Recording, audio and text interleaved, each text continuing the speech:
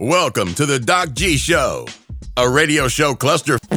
Without further ado, critics have said he has the face for radio and a voice for silent films.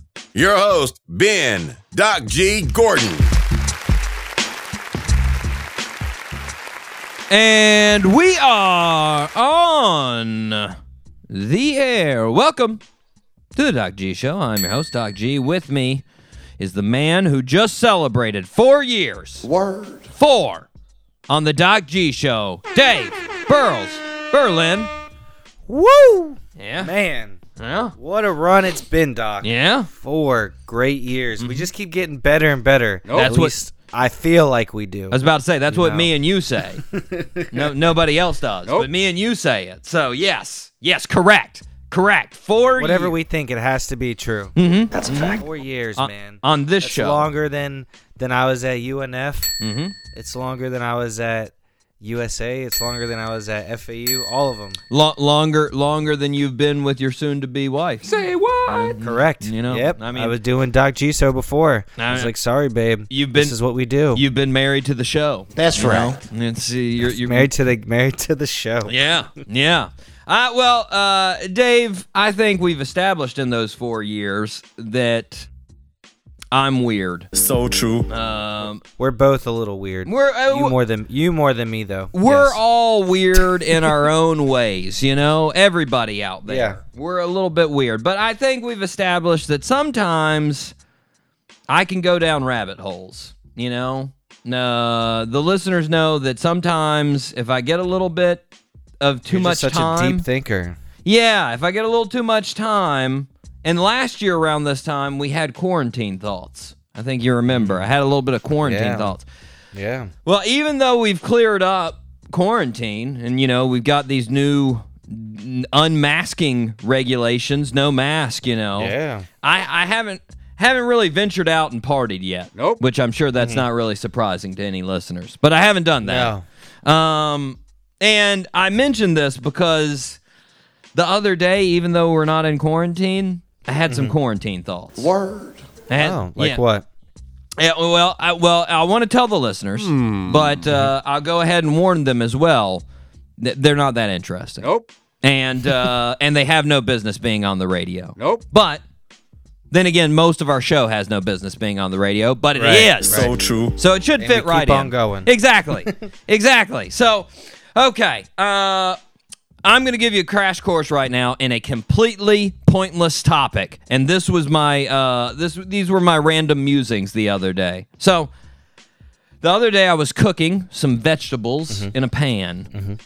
And I didn't want them to stick to the pan, so I Right. reached for Pam. Have you ever used Pam, Dave? Yeah, of course. Yeah. Yeah. Everybody, most people have used Pam. And as Canned alternative butter spray. Right. And as I was spraying down the pan with the Pam, I started thinking, what the is this stuff? Right? Oh. Like I was just like, what am I using this for? Obviously, it helps things not stick to the pan. But what the in this can, you know? And Yeah. so I started looking at the Pam can first, you know, just to read the label. And the first thing I Right. noticed, I loved on the label, giant letters that said, natural and artificial flavoring. Oh yeah. Which, I mean, Some fake, some real. doesn't that cover all flavoring? Couldn't you just say flavored? Like, I mean, there's natural and there's artificial. There's not like hybrids of the two. If you got both of them in there, let's just go with flavoring, Pam. How about that? Then, before I even got to the ingredients, I was like, Pam, why is it called Pam?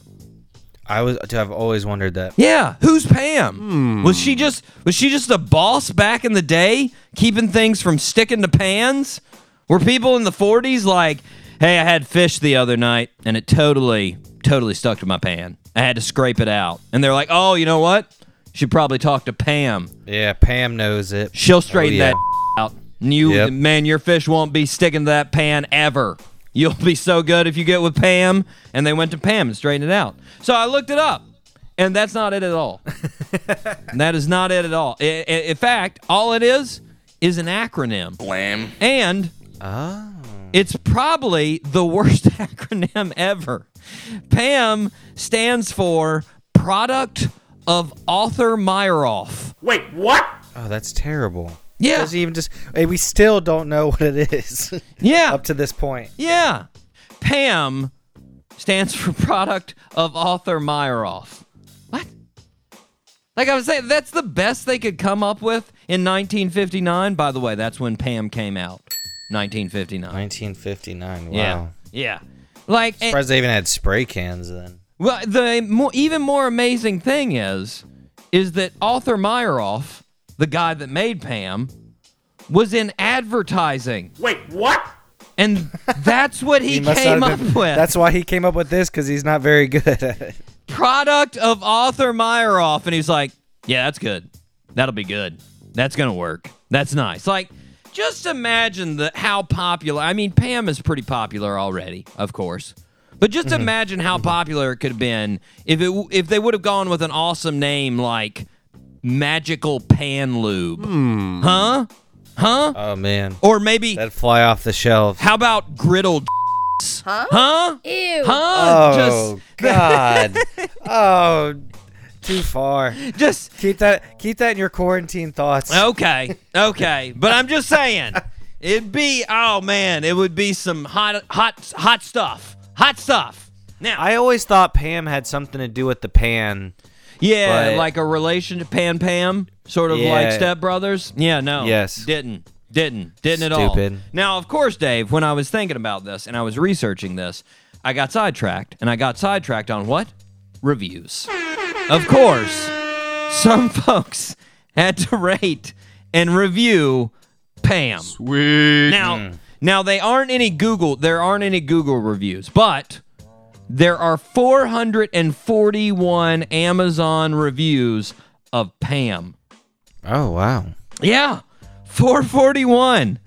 I feel like you know what you're getting. Like, what do you have to rate? Yeah, well, exactly. Like, I mean, honestly, like, who is buying Pam and is like, you know what? I should review this. Yeah, People need this. to know. And right. and I gotta say, when I looked at the reviews, most of them were good reviews. Yeah, They it's were- a solid product. It was 4.6 stars. Yeah. That's Yeah. a pretty solid. So I want to give you two real quick that I Okay. So Bree came in with a super good review. She gave it 5 stars. And what I like, Amazon has the title of their reviews. Her title was It's a Cooking Spray. Yes. Yes. Thank you, Bree. That is informative. Way to bring in the readers right there. Nice. Now, what she said is, quote, it does what it's supposed to do, plus more. Oh. Yeah. I use it to crisp panko under the broiler and spray it in my cat's litter box before I put the litter in, and it helps making cleaning up her mess a breeze. Ew. Boom! Goodness, what? Boom! You hear that, listeners? Not only can you use it for your food, but also cat dumps. What a combo. What a combo. So nice. Then, here's my second one, Dave. This is actually coming from a fellow Dave. This is David M. Jordan. This can be a good one. David M. Jordan titled his Surprisingly Mediocre. Word. And I gotta say, I go with the mediocre, but surprising? Like, had people around David been building up Pam to him? Like, you're not gonna believe this stuff, Dave. When Yeah, you it'll change- use it'll this, rock your world. it's gonna be amazing. Like, what did he think? But he said, quote, I used the Costco brand for a few years. They quit handling it. I went back to Pam. Have to use a lot of it, and the eggs still stick to the pan. Boo. End quote. Yeah. Then he gave it 3 stars. What? So it didn't work, and you have to use a lot of it, and you're like, it's still pretty good. We'll still give it a passing grade. I mean, that's a passing grade. Goodness. What is that? Come on. Come on, David. Give it a 1 if you're going to go all in. Jeez, man. Yeah, if you're gonna like crap on it, like literally just like do as bad as you can. Yeah. Now I know what you're thinking, listeners. You're like, by God, how can I keep up with all things Pam? Yeah. Well, don't worry. They've got a banging Instagram page. Yeah. Pam has a banging Instagram page. Oh my goodness. Now, sadly, it's not that banging because surprisingly, it's one of the few Instagram pages that have less followers than the Doc G Show, and they haven't posted on their Instagram page in a year and a half. But come on, Pam. It's there. They need a social network team. I'm sure Pam's just in the lab working on some hot content. They're just waiting on some. So now that you're fully informed on completely pointless information on Pam and still don't really know what it does, and I've derailed any chances of new listeners on the show and probably lost all of our regular listeners. Dave, are you ready to fire this show up? We might as well fire it up for another hour and a half. Let's go. Yes. All 3 engines up and burning. 2, 1, 0, and lift off. Oh, Dave, I'm super excited. Fantastic show. We've got Jason and Jake from the band Honey. Oh, man. Ooh. Oh, man. Such a good band out of L.A. These fellas, they've been rocking for the last 7 years. They're really reaching a good stride, I'll say. A solid stride right now. Released 2 singles just in the last 2 months. Very excited. We're going to cover everything with them. It's going to be awesome. But first, we need to start where we start. Birthday suit. Yes, sir. Sure do. Happy birthday, Mr. President. Okay, Dave. I know you're not an amateur historian. Nope. So No, not even close. So I'm not giving you a high chance on this first one. I'm giving you 40%. Okay. Now, it's fairly recent history, but still. Okay. Our birthday suit wearer was born in Omaha, Nebraska in 1925. He had a rough childhood. Not long after he was born, his family moved to Milwaukee. Our birthday suit wearer's father died when our birthday suit wearer was only 6. Then his mother had a nervous breakdown, and our birthday suit wearer was sent to live with foster homes. At the age of 14, our birthday suit wearer moved to Boston. Then in 43, he moved to New York and started hanging out with John Elroy Sanford, who was an aspiring comedian. Say what? Okay. They both dyed their hair red. One was known as Chicago Red. The other was known as Detroit Red. John later became known as Red Fox, the comedian. In 1946, our birthday suit wearer was arrested for larceny and breaking and entering. While in prison, our birthday suit wearer found a love of reading. And during that reading, he came across the Nation of Islam. Started writing the leader of the Nation of Islam, Elijah Muhammad. When he was released from prison, he became a minister in the church. Although our birthday suit wearer was extremely popular and made the Nation of Islam very popular, he decided to break with the institution in 1964 and become a Sunni Muslim. Sadly, during a speech in Manhattan on February 21st, 1965, our birthday suit wearer was shot 21 times and pronounced dead at the scene. But nonetheless, he is still known as one of the most influential men in the civil rights movement of the 1960s. Name that birthday suit wearer. I have no idea, buddy. That's what I was afraid of. Malcolm X. Yeah. Really? Oh, I feel like you could have given me something more than that. I don't know, man. That's sad that I didn't know that one. I don't know. A minister in the church of the Nation of Islam, and being one of the biggest movements of the civil rights movement, or the biggest members of the civil rights movement.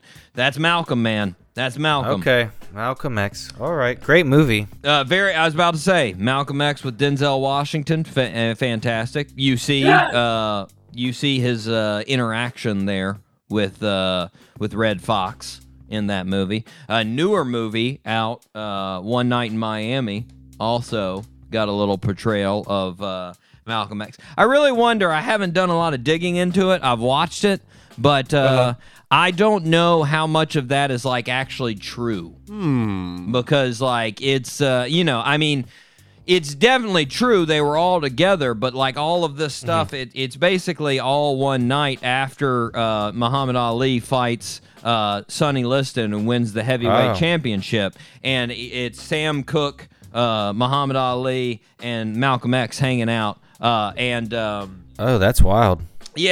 Yeah, and but like, I don't think there was actually any notes of what they said during this hangout like that, and nobody had like a camera going. So I feel like all of this stuff was just imagined. But I don't know. Right. I don't know. Yeah. I haven't actually seen like how much of it is actually based on anything. So I don't know. But it's a good movie nonetheless. You should check it out. That's right. All right. Let's add to the list. Yeah, you should check it out. Listeners, you check it out too. Happy birthday to Malcolm X. Yes, sir. Would have been 96. Jeez. If he would have been, it's crazy to think. 96. He'd been pretty old by now. Okay, Dave, are you ready? Rip some headlines? Let's rip it, Doc. It's now time for Rip from the Headlines. Okay, Dave, are you ready for a classic headline out of Bozeman, Montana? Let's hear it. Bozeman man gets 2.5 years in prison for cattle rustling scheme. Cattle wrestling. Rustling. They literally had Rustling. Rustling. Rustling. Okay. For you folks out there that are like, what the F is rustling? It's... I feel like that's like going in and like aggravating them and causing them to like go crazy in their little spot. No. And potentially cause damage to the farm. No. No, Okay. just a fancy ranching term for stealing. Word. That's... Why didn't they just say stealing? So true. So this dude got 2.5 years for his stealing cattle scheme. Yeah. So apparently this dude did most of his cattle stealing and grifting at the Hayes Ranch from 2008 to 2017. He was a rancher there, like a hand. He didn't actually own the ranch, and apparently the owners were out of the country. And a lot of times he'd just like, because he had this that his hands on these cattle, like they'd have a calf and he'd just sell the calf like it was his. You know? And then All like right. never like report it. Yeah, as exactly. born or something. Exactly, because apparently when you're a dude in Bozeman, Montana, why not? But apparently this dude made a pretty solid amount of money in his cow deals. I'm sure. Because the judge charged him to pay $450,000 in restitution. Jeez. Over 9 years, he was making like $50K on the side. Yeah. Jesus. Yeah, now, I started thinking about that, and I was like, did he think of this before he became the ranch hand? Or was that, like, while he was working? Like, Yeah. Just wondering, like, did he go into this like, you know what? I'm going to sell these cows on my own. Nobody will notice. Or was he there with the cows, and he was like, He did it out of spite. Now, as you know, Dave, I'm a numbers analysis guy, and like you pointed out, I was like, I gotta be honest. This is one of those that I'm like, that maybe, and when you look at it, that he's only getting 2.5 years. Like, you think about, like, going to a bank and robbing a bank, you're probably gonna get, like, 10 years for that. Like, so, So you're saying that the risk outweighed the reward here is a little bit better. Yeah. Yeah. But the thing is, he has to pay it back. I was about to say, but he did have to pay it all back. So in this case, it did not outweigh the reward. But it could have. I could see with his cattle rustling. You could see why he was tempted, as opposed to some of those other folks that I'm just like, what are you thinking? What is this? That's funny. Dave, interesting headline on Slate. This is good. Word. This is good. Quote, help. I caught my son in a compromising position with a vacuum cleaner. I don't know what to say to him. Oh, God. Okay, Dave. Dave, here's some rapid-fire suggestions that I've came up with. Are you ready? Okay. 5 of them. First one. When your brother said suck it, you misunderstood him. There you go. 2. I've always wondered why the dog was afraid of the vacuum cleaner. Now I know. Well, he wasn't really afraid of it, that's for sure. No, but the dog is. And the dog saw what happened to it. Okay. 3. I've sucked up poisonous spiders in that thing, so make sure you check before you stick anything in there. Just let me know. 4. From now on, it's your responsibility to clean out the vacuum cleaner. Your responsibility. Number 5. With your tool. If you do another thing to off, I'm telling every girl in your grade that you violated our vacuum cleaner. Say what? There you go. There it is. God, that's, oh boy. 5 things, 5 Kids suggestions, these days. 5 Kids suggestions, you know, and 5 other reasons why I am not a That parent. That poor mother. Ew. Oh, sad. Well, I mean, I know they said kids will try anything, but two, you know, come on, Mom. At least you could do a less popular forum than just putting it out there in a headline. Come on now. Somebody knows who your kid is and is looking at that and like, hey, wait a second, isn't that Jeff? I got to talk to Jeff about that. Anyways, okay, awesome Florida story here, just down the road in Ocala. All right. So the manager at Country Inns and Suites is doing her thing when she notices a lady out at the pool, and she doesn't remember that lady checking in. So she's like, I'll go over, ask this lady where she's staying. She goes over to the lady and says, hey, what room are you staying in? And the lady freaks out on her. She's like, what? Oh, God. I don't need to tell you anything. I'm out of here. And storms off. So the manager calls the cops. When the cops show up, lady's no longer at the Country Inn and Suites. She's actually down the road at the La Quinta walking her dog.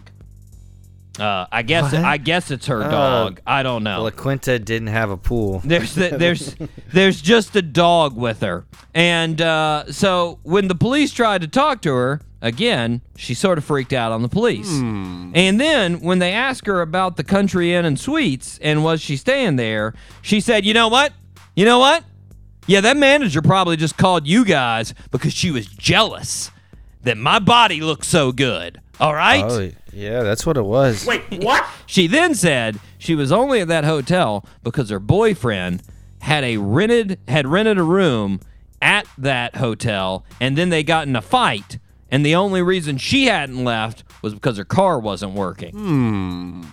The officers then told her, well, if your car's there, it's going to be towed, so you need to move it.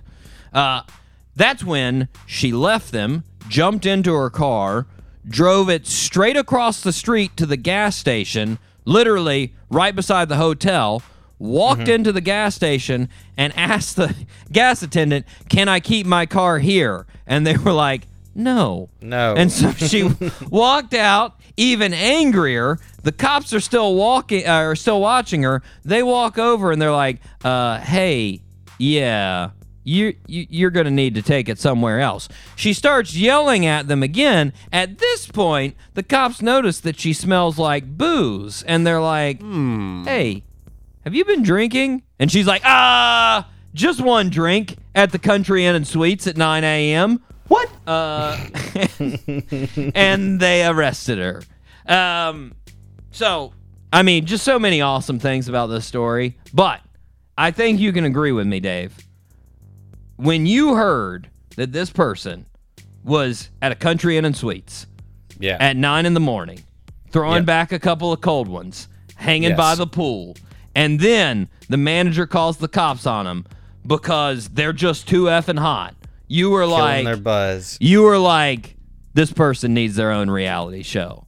Because Oh man, could you imagine? Yes. Could you imagine? Yes, I want to see that reality show with this lady because her life, as sad as it may be, seems very, very interesting. Right. Very interesting. Oh man, but hopefully she's. I'm just confused. I thought her car didn't work, and then all of a sudden she's driving it. I think don't quote me on this. I think in the story it was smoking a lot. There was tire squilling and it was smoking when she went to the gas station. Her e-brake was probably on or something. Probably. When you're drunk in the morning, those things tend to happen. Dave, see how this title grabs you. Okay. Quote, more than 24 AR-15 rifles from the Miami Police Department are unaccounted for. Missing. Oh, God. That sounds like the mafia. Some undercover stuff. Unaccounted for. Doesn't that always seem like the term folks come up with when they're trying to downplay some stuff, but they're still trying to stay official? Like, yes. 4 Boy Scouts still unaccounted for after hike on Saturday. Like, just not missing, presumed dead. Just unaccounted for. Haven't got a head count yet. We're working on it. They're just still walking. No big deal. Don't worry though. In the news story, the cops let us know. It's probably just officers got them out. They haven't actually had them. Haven't. It's just a counting issue. They just so the cops sent out a strongly worded email to the officers. Don't worry, get that handled. So they said, quote, effective Monday, May 17th, 2021, these rifles will be reported stolen. You are hereby ordered to return it to the quartermaster unit immediately. Failure to do so may expose you to criminal liability for possession of stolen property. That's right. So I'm sure they already got it figured out there, Dave. No worries. No, they got no idea where those things are. Nope. None. Yeah. Literally none. Nope. That's true. Dave, a lot of recent graduates across the country, all kinds of folks celebrating. Congrats to all. Specifically, I want to congrats to Vivian Cunningham. There you go, Viv. Who graduated from Sanford University in Alabama. Okay. Now, what makes Vivian's degree special is she's 78 years old. Let's go, Viv. Yeah. Vivian was never able to get her degree when she was younger because she was a single mother of 2 at a young age.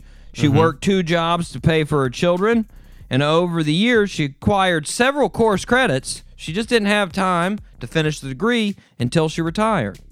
Wow. After she graduated, though, this past weekend, she said, you know what?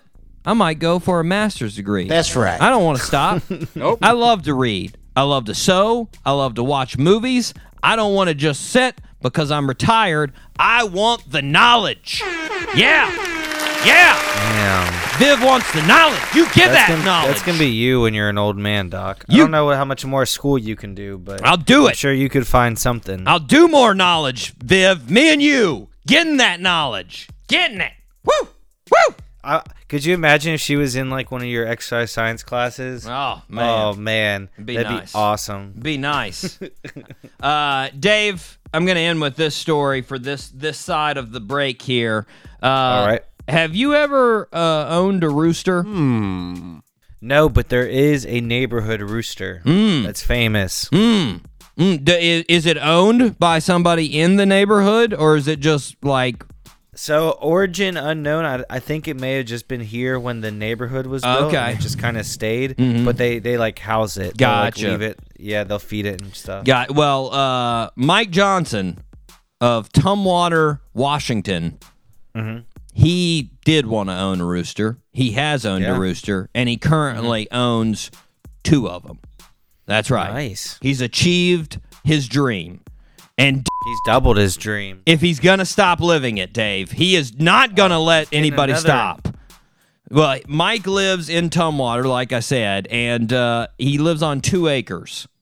Nice. And last year, he got those 2 roosters. And not surprisingly, the roosters acted like roosters. Oh. And some of the neighbors complained because of the rooster activity.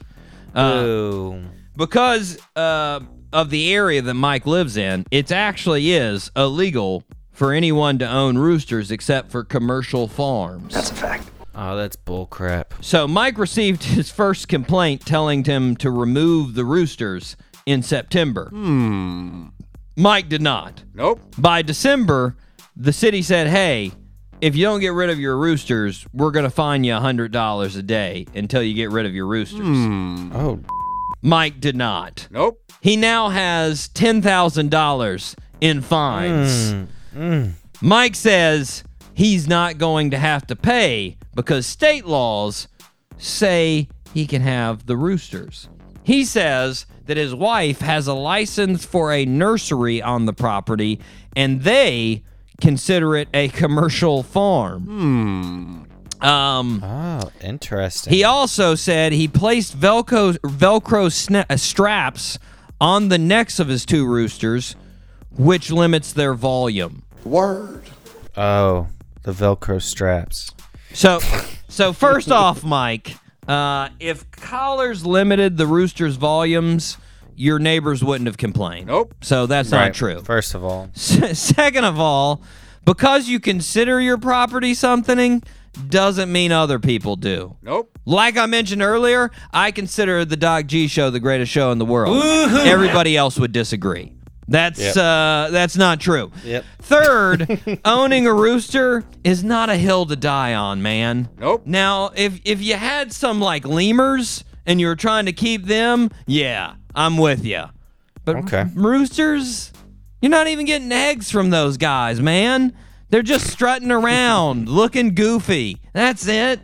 And That's literally about it. I went Make to a noise. I went to USC. Our mascot was a rooster. You love the cock. Yeah. But geez, man, no, Mike. Just get a friend. Get a friend that actually has a farm to take them. You can go visit your roosters, you know? Do something like that. Anyways, Dave, we are going to take a break. We are going to hear from our guest. This is Honey right here with Sports with Strangers. Right here on the Doc G Show.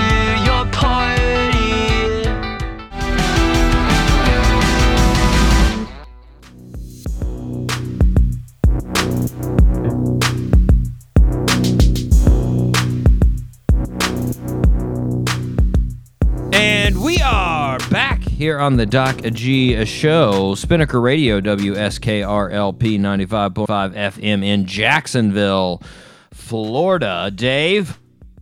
Ladies and gentlemen, do us a favor. Go on your podcast download platforms. We're on all of them. Download the Doc G Show. You'll be lucky. You'll be happy that you did. Lucky and happy. Emphasis on the lucky. Yep. Then go on our Instagram at Doc G Show. Go on the website www.thedocgshow.com or docgshow.com and check out our calendar of upcoming guests. And on the Instagram, you'll see the little, what do they call them? What do the kids call them these days? Reels. Doc's been killing the reel game. True. So be on the lookout. It's true. It's true, guys. I post way more than Pam. Suck it, Pam. Yeah. You got nothing. We need a terrible Doc G Show acronym compete with Pam. Pam, product of Arthur Meyerhoff. Come on, man. Come on. Anyways, Dave, for the folks that listened to me all the way through that monologue on Pam, we need to shout them out right now. Yes, let's do it. We need to shout them out. So I'm going to do the regulars here, and we're going to do it all in one breath. Here we go. Okay, here. Say what? Shout out to Jacksonville, Florida, Columbia, South Carolina, Gainesville, Florida, Radford, Virginia, Columbus, Georgia, Boardman, Oregon, Dublin, Ireland, Katy, Texas, Ashburn, Virginia, Genoa, Italy, Anoka, Minnesota, Barcelona, Spain, Peoria, Illinois, Tulsa, Oklahoma, Russia, Moscow, Portavia, Vanuatu. Shout out. Boom. Shout out. Yes. Got that. In case you guys were taking tabs, Russia and Vanuatu made it back on the regulars. That's right. Let's go. Yeah. Thanks, Let's guys. go. Thank you, Vanuatu, out there in in the middle of the Pacific, just hanging out on your teeny little island. Thank you. Just island life and Doc G show. That's life. it, man. That is it. It's a good way to be on an island with the Doc G show. Got a couple other places here. Racine, Wisconsin. Shout out. Yeah. South of Milwaukee, right on. Okay. Right on Lake Michigan. Apparently, I've heard there's a good amount of Danish folks there in Racine. Shout out. I love Danishes. I don't know about the people. Well, there's if they listen to the Doc G show, they can't be that bad. apparently there's a couple of bang up Danish bakeries there. So there you go. Get some Danishes there. We also shout out to Beaverton, Oregon. Shout out. Yeah, that's where Nike is. Yes, is. sir. Shout out to Nike. Pay your corporate taxes, Nike. Wait, Come what? on, guys. Get in there. Do your part. That's Pay your right. taxes. But I also like your gear, so give me some gear. So Both true. of those things at once. There you go. Okay, Duxbury, Massachusetts. Shout out. There we go. Duxbury. Okay. Yeah, literally like 2 miles from Plymouth. So Oh, nice. right down there with Plymouth Very Rock. historical. Yeah. Some pilgrims listen to our show. It could have been them. Who knows? Just some folks from 1600s checking our show out. It's nice. Yeah. Stormville, New York. Shout out to Stormville. Shout out to Stormville. That's my kind of place. Yeah, it's up there near Poughkeepsie. So it's not really upstate. I would get. I mean, maybe they call it upstate. I guess really anything away from the city. I'm not really super hip on the lingo, but I think Me either. anything outside of the city, they usually just call upstate if you're actually going up the state. So, I think that's what it's for. And then we've got shout out to Ichikawa, Japan. Oh, Yeah. konnichiwa. Ichikawa in the metro area of Tokyo. I would like, Dope. that's sort of on the bucket list, Dave. I'd like to go to Tokyo. I'd say so. It's up there. It looks pretty awesome. It just looks so space age. You're just Right, like Tokyo Drift. Like, yeah, oh, man, you're just like, sick. oh man, there's all kinds of just things going on. It's just activities and lights and just. And I was about to say the bright lights, like flashing things. It's electronics. I mean, it's sort of like it's like a fictional Gotham City meets New York meets L.A. and Las Vegas just all together. right. Just That's a wild. very good description. Wild. Yeah, I don't know, very good, but yeah, And Japanese writing all over the place. that's true. There is a lot. Maybe because it's in Japan, but yes, there is Right. a lot of it. A lot of it. Shout out to all of those folks. Thanks for listening, guys. Keep it up. We appreciate it. Tell your friends. If you, I don't know how we can actually. like them. I don't know how we can reward you if you do, but we will reward you some way if you get your friends to listen. Dave, I've got a couple stories here. So first off, I got a fantastic offer for the listeners. It's an offer if any of you guys have ever wanted to live in an old lighthouse on Lake Superior. So, Ooh. yeah. So in Duluth, up in Duluth, so cold Duluth, Minnesota. Ew. And Duluth Harbor, there is the North Pier Head Light. The North Pier Head Light has been listed on the National Register of Historic Places and now can be attained at no cost to qualified owners. Word. So, Really? yeah, under the National Historic Lighthouse Preserve Act of 2000, which I think we can all admit was a pretty awesome lighthouse act, am I right? Oh, yeah. The best. It's a pretty good one. I think we all remember it. It made lighthouses like the one in Duluth free to eligible entities such as federal, state, and local agencies, nonprofit corporations, and educational agencies.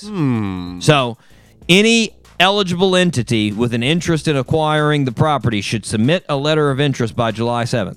So, if any listeners are interested in living in an old lighthouse in Duluth, Minnesota, just make yourself a nonprofit organization, maybe titled something like, I don't know, Lamb. Wait, what? Or maybe if you want to be better than Pam, something like Kick lighthouses of Minnesota and sign up to live. LLC. Yeah, exactly. And live in an old lighthouse. There you go, Dave. You can do that. You can do it. Man. So, check it out. Check it out. I don't know if I'd leave Florida for Minnesota, but No. living in a lighthouse would be pretty sweet. I'd do it for July and August, and then I would Yeah. leave. And that would be my 2 months in Duluth, because I think those would be the only habitable months for me. Okay, Dave, last story here out of Schaumburg, Illinois. So, this... great. A lady was staying in an extended stay hotel during the pandemic, and the hotel had stopped cleaning services because of COVID, and she's been living there the whole time. And apparently, this lady was living there with her pets, and Oh, man. her pets, when she started staying at the hotel, were 3 rabbits. Oh, no. Now, these 3 rabbits They included stink. 1 neutered rabbit, 1 male rabbit, and 1 female rabbit. Oh, God. Now, listeners, just off of your knowledge of what rabbits tend to do, I'm sure you know what happened. Thumpity thump thump. If you said this hotel room eventually became filled with rabbits, you were correct. 47 to be exact in a year. Holy crap. That's a lot of reproduction.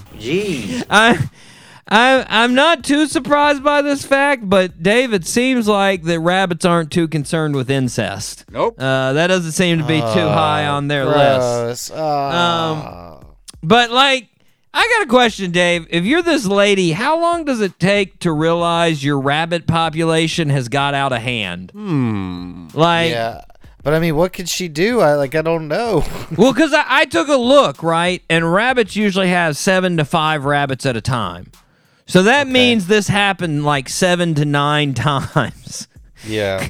And this lady didn't see an escalating problem. Like, I should get rid of these rabbits. I should give these away. I should take these to a vet or Sell 'em, something. yeah. No, she was just like, yeah, I'm sure it'll take care of itself. We'll just keep Oh, man. these rabbits. And I was sitting there. God, that room. Oh. Yeah, it looked pretty gross, Dave. I'm gonna be honest. They showed a picture. I'm not even gonna look at the picture. It looked pretty gross. But I mean, I started thinking, and listeners, just take a second and think about the life of a rabbit. Like, I mean, aside from the awesome rabbit sex, life seems pretty horrible as a rabbit. Like, I mean, all you look forward to are carrots. well, I mean, being a rabbit, you literally have no defenses. Nope. None. Yeah. Like, teeth. You're just this soft little thing. Yeah, teeth? Nope. Claws? Nope. Strength? Nope. Intellect? Nope. Camouflage? Nope. You got nothing. So Like, true. Think of any other animal, listener, and put it in a head-to-head battle against a rabbit, and you would It bet loses. money against the rabbit. Like, I mean, goose? I'm going goose. Yep. Squirrel? I'm going squirrel. Wow. Yorkshire Terrier? I'm going Yorkie. Like, Yeah.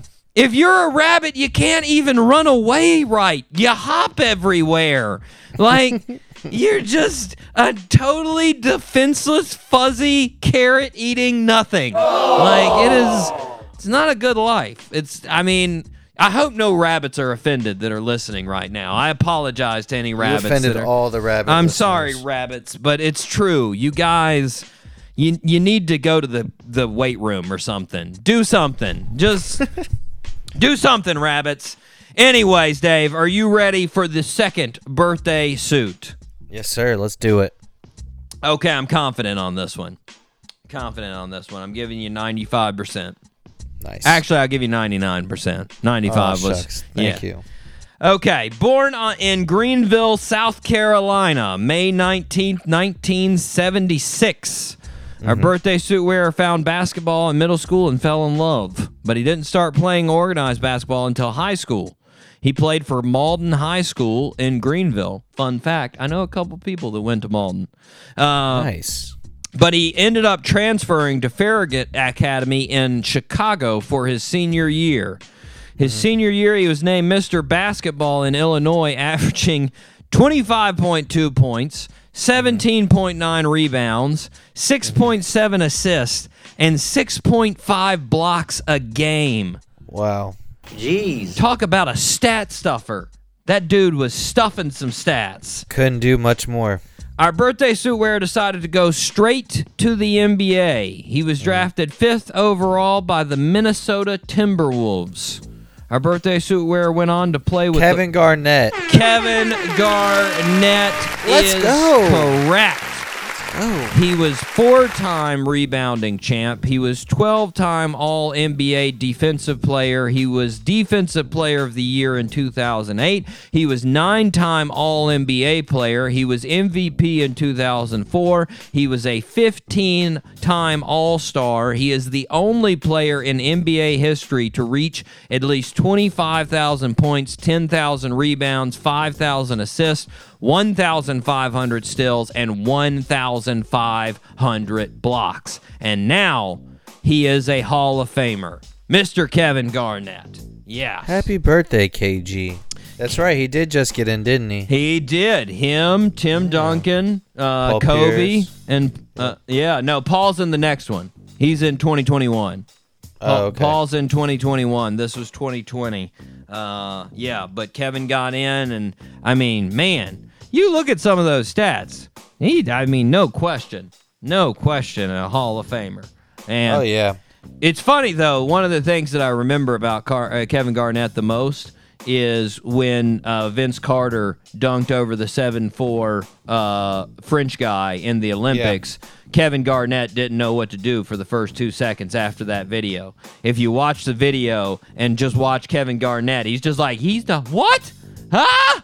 Ah! And you just see like his head explode for 2 seconds. And then he just starts yelling with Vince Carter afterwards. Like, oh my God, that just happened. Because he was like appreciating it. yeah, I mean, it's 7'4". It's insane. But, I got to appreciate KG right now. And I got to say, when I saw his high school lines, I was like, what?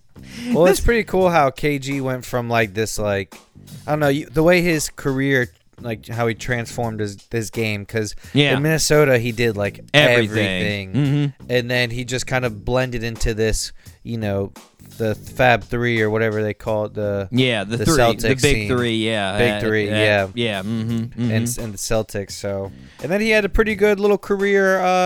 He's got going Brooklyn. on TV. Oh yeah, with his I forget what they call it, his little extra his little segment. corner or whatever. Mm-hmm. It's kind of funny. It's nice to see their personality. There's some good one. Well, yeah, it's also good to see that KG's not an a-hole when he's off of the court. Because that's all you ever hear was how he was just always mean on the court. But you see, once he leaves the court, he's not that mean dude. You're like, oh, that's nice. That's nice. Yeah. And, he kept stuffing stats in the NBA. Only guy to ever get 25,000 points, 10,000 rebounds, 5,000 assists, 1,500 steals, 1,500 blocks. That's crazy. It's kind of funny how they like come up with those random numbers. Yeah. Just to be like, he's the only guy that's ever done this, and this. But, to get to that level on all of them, that's pretty nuts. That's pretty nuts. Happy birthday, KG. Turning the big 4-5. 4-5 for KG. He looks in shape. Looks good for 4-5. Oh yeah. I'm sure he could still ball. I wouldn't. Obviously he would. Since he's 6'10", obviously he would beat me 11-0. But Yeah. Anyways, we are going to take a break. We will be right back with none other than Honey right here on the Doc G Show.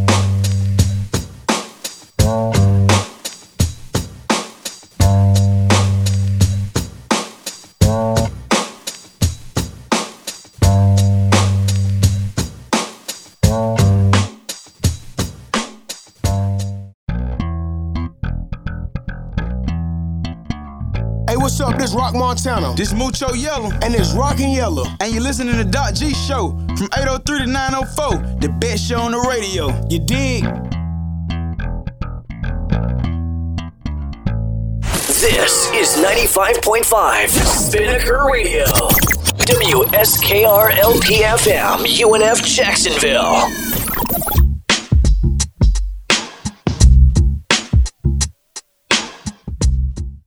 Welcome back to the show, everybody. Today we are joined by Jake Goldstein and Jason Yarger of the fantastic group Honey. Fellas, how's it going? Yo, doing great. How you doing, man? Yeah, fantastic. Thanks. Nice. Well, let me start with this question for both of you guys. I know all musicians have been waiting for a long time to hear. The CDC last week says, hey, if you're vaccinated, hang out without mask. Do it. Yeah. Which is huge for you guys, obviously. Now, have you started doing any dates? Have you lined up any dates yet? We're looking. We have like holds and stuff for fall. So basically, we're looking to do quite a few shows as we come out of summer. That's usually our favorite time to tour. Anyway, that's when it's nice out. Yeah. When road conditions are good, when everybody's still out and about and ready to boogie. So we like touring in the fall anyway, but we have some dates that are tentatively scheduled for the fall.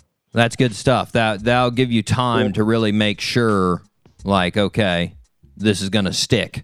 This is going to hold. Yeah. You'll have the people test it out over the summer, and then you guys will be able to ready to rock in fall. Yeah, hopefully people will be used to, being out in the world again. For Plus, sure. we need time to learn how to.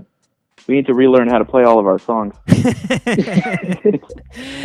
It's been a while. That would make sense. But I mean, some of your contemporaries, like some of the bands out there, I know have been really fueled. They fueled their career by online music production. I mean, they made a lot of streaming and they put that out there, and that's what they got known off of. And it seems like you guys, I mean, really did a lot of live shows. I mean, that's where you really, earned your career and earned your name.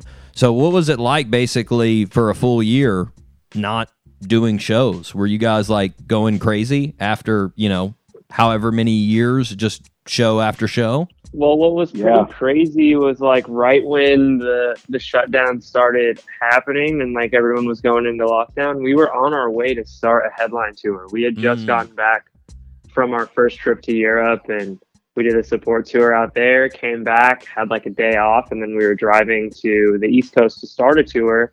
So we were in the middle of the country, literally pulled over like at a gas station trying to figure out what was going to happen. And we are so used to touring pretty nonstop that it was a pivot for us, but luckily it gave us a lot of time to kind of like reset and gather some material so we can have, just when things are starting to open up, it can just be kind of a consistent stream of songs coming out, of us being able to kind of just focus on the promotion side of it rather than doing the juggling of, oh, we need to go back and write more and then promote that. It can just allow us to shift into the promotional mindset and touring mindset rather than the creation mindset, Gotcha. Well, I noticed beside music there, doing a little perusing on Instagram. And I noticed you guys, you got a couple things done during pandemic besides music. Jake, you ran a half marathon. What? Your first half marathon there. I sure did, yeah. And you just got out there and killed it. Now, was that like something you had been, working up to, or was that something at the start of the pandemic? You're like, yeah, why not? Let's do it. I've always messed around with running, and I just like individual challenges, ways to kind of test myself. So that was something that was kind of always on the books, was let's see if I can, go long distances running. And at the start of the pandemic, that was one of the only things I could do to kind of stop from being stir crazy. Yeah. Would be get out of the house and go on a run. And so, yeah, that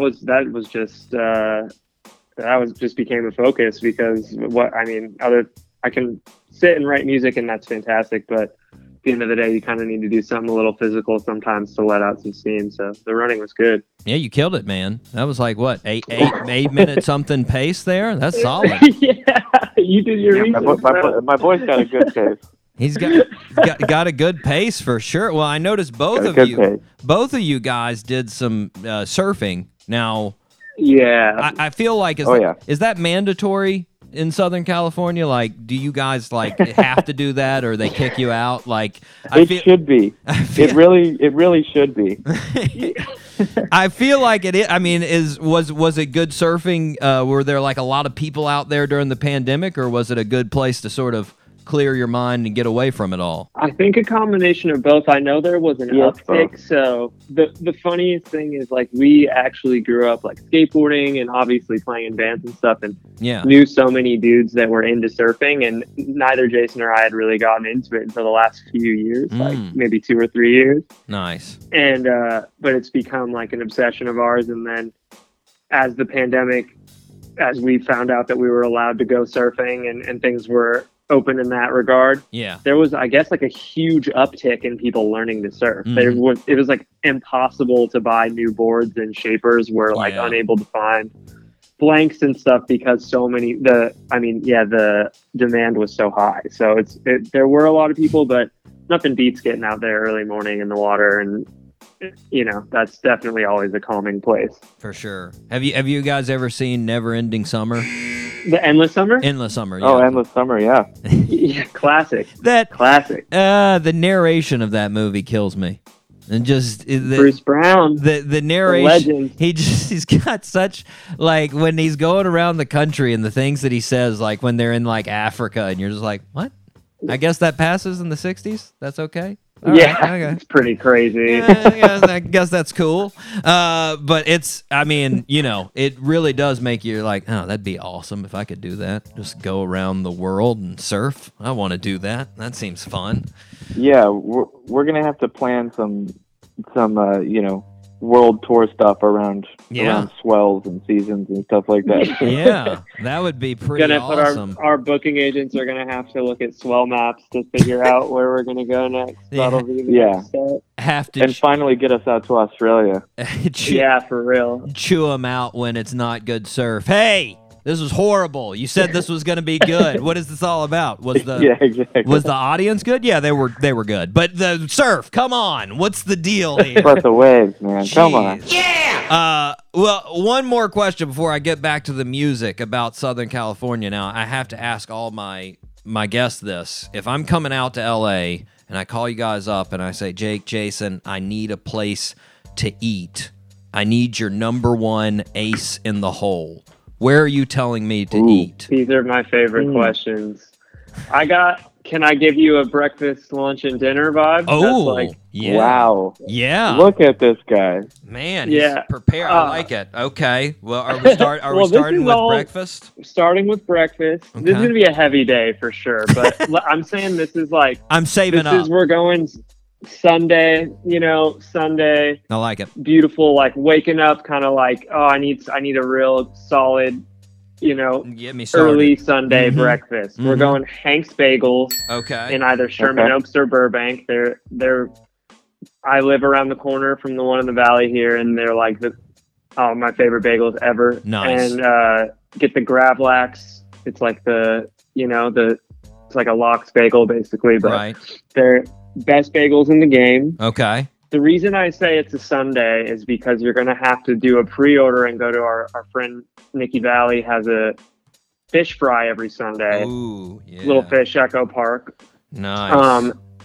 And they do like fish sandwiches on Sundays a lot of the time, and it's just, he does incredible things with food. Man. And then I would say for dinner, it's nearby. That's in Echo Park. In Silver Lake, there's a night market. Thai food is like my favorite thing to eat. It's what I'm stoked to go back.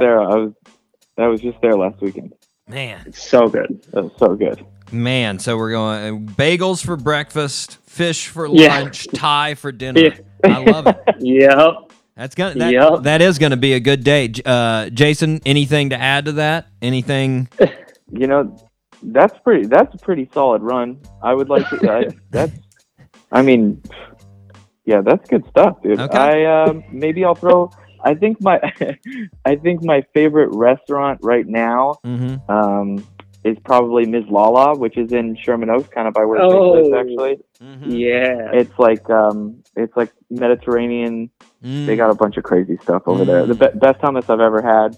Baba ganoush, freaking apricot lamb tagine, man, and like this They got this like guava panna cotta. Oh, that is. I think about it every day. Wow. Oh, it haunts I think my about it every day. dreams. It's there every time, man. My brother's a Mediterranean fiend. He is a huge fan, so I'll have to tell him next time he's out in L.A. Miss Lala's got it. Got it. Miss Lala's the best. Got it, man. Well, geez, now I got 4 spots. Sweet. That's all I needed. That's it. Now I'm ready to go. As far as a trip out there, I'm loaded with good suggestions. Well, There's so much good food out here everywhere. So everywhere you look in LA, there's something good. So I don't doubt it. There's most everything in LA. So can't find it there. You probably can't find it anywhere. Let's take it back for the listeners, though. For the listeners who don't know, you guys started around 2014, and you guys were band folks. You'd already been in a bunch of bands. You'd already done the band thing, like you were saying. You skateboarded. You were in bands. Mm-hmm. That's what you did. Now, what got you actually, though, Jake? What got you initially playing the guitar before you started in those bands? What was the first thing that got you into guitar, and what inspired you to play? Honestly, when I was young, it was a pretty amazing time for guitar music. Mm-hmm. A lot of they call it like the band era. So like Killers, the Strokes, yeah. Mm-hmm. the Killers, Mm-hmm. the Hives, the Vines, the White Stripes. Like all these guitar bands coming out that just made it look cool to play rock music again. I think there was kind of like a weird dip for a while where it wasn't necessarily cool for young kids to be getting into guitar music, and they made it seem just like this mysterious cool thing again.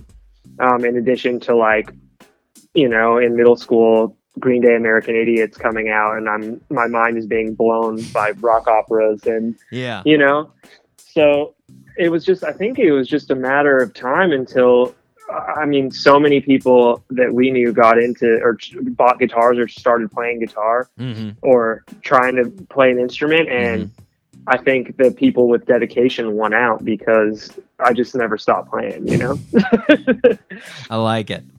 Jason, same question, but with the addition of singing. What got you into singing? I mean, it's pretty much the same answer. It was all the same stuff for me. Green Day was huge. I used to stand in my room with my older brother's guitar on me, strapped down to my knees. Yeah.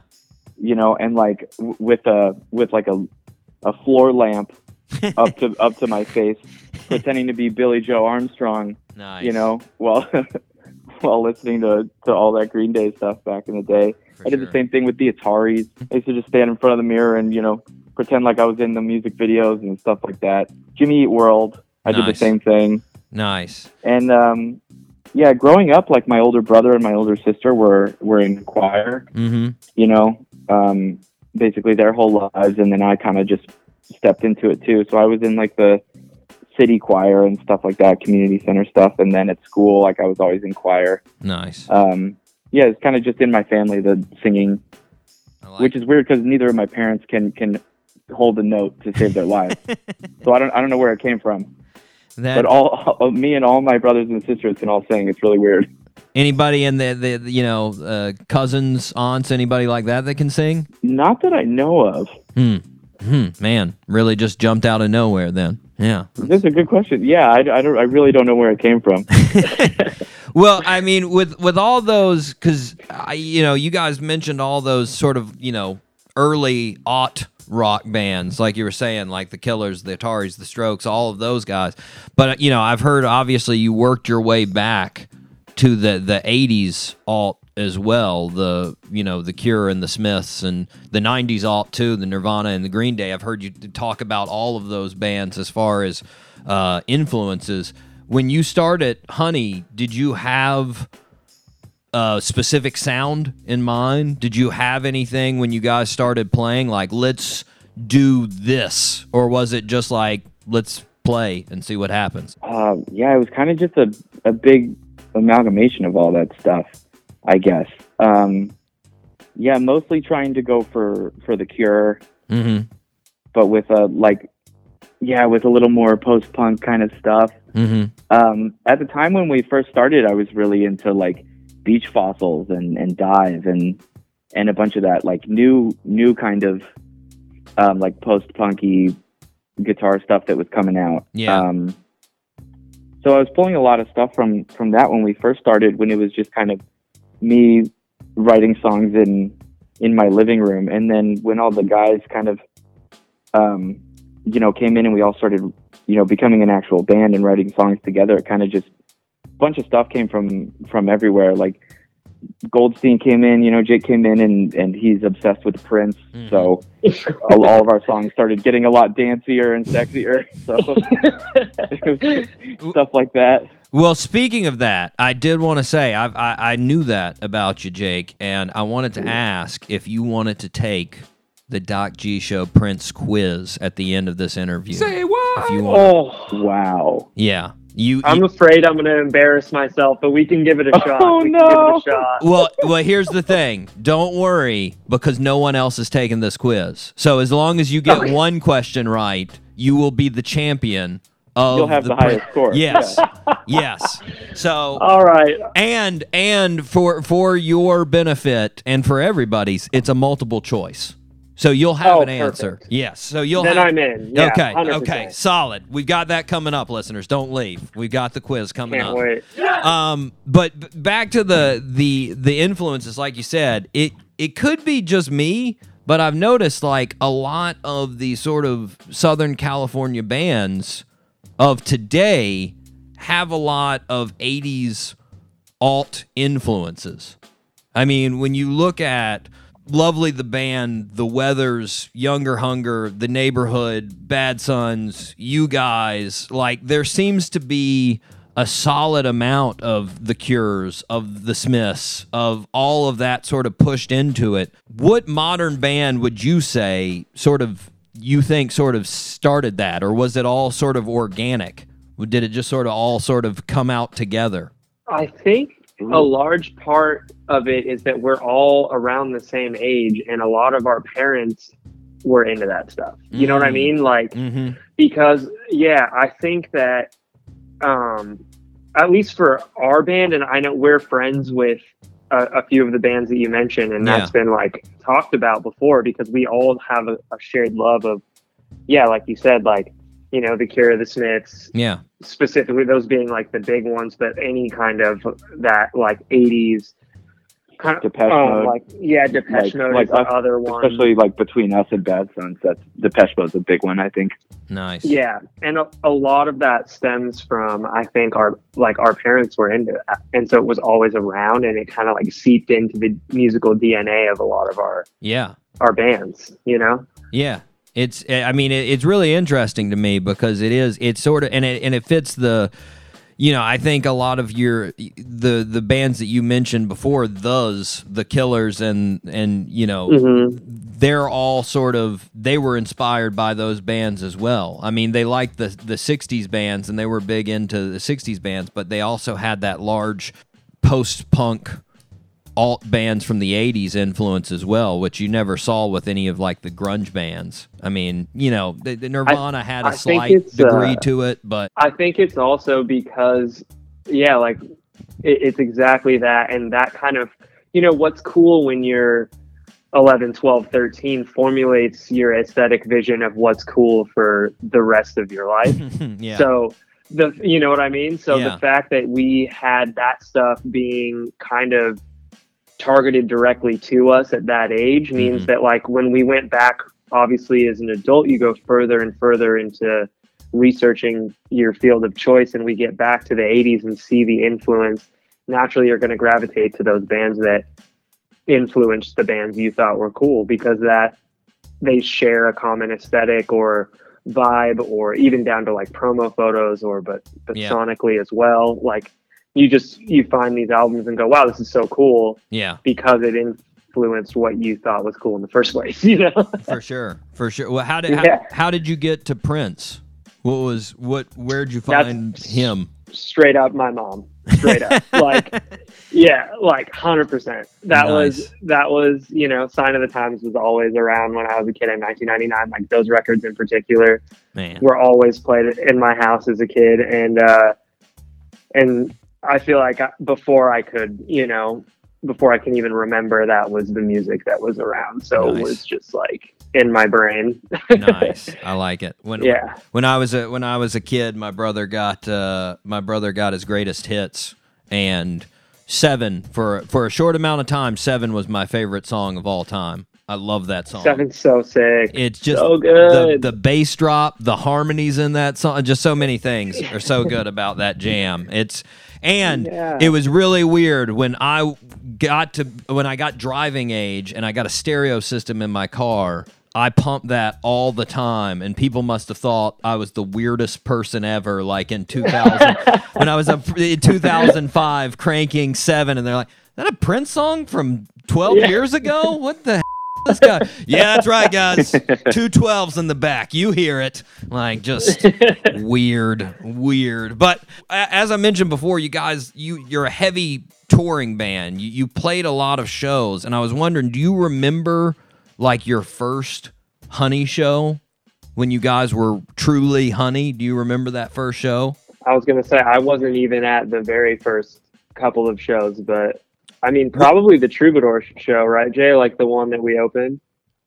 Yeah, the one that when was that? June 17th of like 2015 or something like that. Nice. Right? I think so. Yeah. Nice. I'm pretty sure. And Troubadour, you said? Yeah, that was. Yeah, that was. We were opening for Bad Sons was kind enough to let us play that one with them. Very cool. As they did many times after that. You got to help us out. I mean, even though you guys are LA guys, the Troubadour's got to hold something special when you go there. Absolutely. Like, that's got to feel something when you're there. Did that? I mean, obviously, since you remembered that, I'm guessing that show went pretty well. Yeah, that was pretty awesome. That one was good, but I mean, it hit a lot harder the next time we played there, which was our headline, and we sold it out, and that was wow. Like that was one that felt pretty unreal. That was like a big milestone for us. For sure. You know, talk about like LA like band moments. It was like, oh, just sold the Troubadour out. I mean, that's I always think about that because we've had several bands obviously that have played the Troubadour, and it's just such a iconic. I mean, Southern California sound. Crosby, Stills, Nash, and Joni Mitchell, and Elton John, and the Eagles, and Linda Ronstadt, and just on and on and on. And you're playing that same stage. That's got to be a big deal right there. And then your hometown, so you get to be like, hey, this is ours. We did it here. Yeah, exactly. That's got to be a cool feeling. But with that was a big one. Getting to that level, and then I'm guessing you guys had a pretty big following in California before you started branching out. Like once you started branching out and moving out and touring across America, was it a big shift when you started having to show up to like Tulsa and like St. Louis and there's like 10 people there? Was there a big shift, or was it already you had enough following from like streaming that you came out and there was already good crowds when you started touring? We've definitely gotten hit with 10 people in Tulsa. Like specifically, you nailed that one. We have absolutely gotten hit with 10 people in Tulsa. All right, nice Tulsa. Yeah. Good. We've got a couple listeners in Tulsa, so come on, listeners in Tulsa, come out to the shows more. Jeez, guys. No, it's definitely picked up in Oklahoma for sure. At the very least in OKC, we've played 89th Street now like 5 times something. Now it's actually we actually can draw in Oklahoma City and Tulsa. We haven't been back in a while, but I'm sure that it would go a little better there now. But yeah, we've I mean we've hit both. That we were we were fortunate enough that our first like national tour was as a support for Bad Sons in the Neighborhood. Yeah. So that kind of like helped. But I mean, we're no strangers to playing. We've all played in other bands and stuff before this as well, to playing to, 5 people, any number of places across the country. So we don't have any, ego about it. It's like you show up and you put on the best show you're going to put on, and hopefully people get stoked and then they come back. And that's how we treated it ever since we started touring, and it's only been beneficial because I think we've built a reputation as a band that's fun live, you know? Definitely. I mean, that's what, you know, when you go through your interviews and past magazine articles, that's always like one of the first things. Great live band, you know, great aesthetic, great feel, great vibes. So, you know, you can build a lot off of that, which really sucks during the pandemic because you can't really build off of that during the pandemic. But now we're back. Outside of LA, what's your favorite city to play? What do you look forward to playing the most? We love Chicago. Yeah. Chicago. We've got a lot of family in Chicago. Nice. Chicago has a special place in my heart. So nice. We have great shows there. That's awesome. Florida also, man. Dude, Florida kills. Florida rips, man. We have all over Florida. We have the best fun. Tampa, Orlando, Jacksonville. We haven't been back to Miami in a while, but I mean, all over Florida, we have fun shows. Texas is always great. There's a few hubs around the country, but yeah. Florida loves live music. That's for sure. We definitely appreciate and it doesn't really matter. You can bring whatever live music and people will show up. It can be reggae, it can be classic rock, it can be hip hop. It doesn't matter. People are like, all right, it's a show. Let's go. Well, that sounds good. We've definitely felt the love. Yes. Well, you hopefully soon be back feeling the love soon. Now, I noticed on Spotify, Televised is your biggest hit, 42 million streams, which is insane when you think about it. That's crazy numbers. How do you think we feel? Well, I mean, seems made up to me. Somebody's fudging those numbers. I don't know.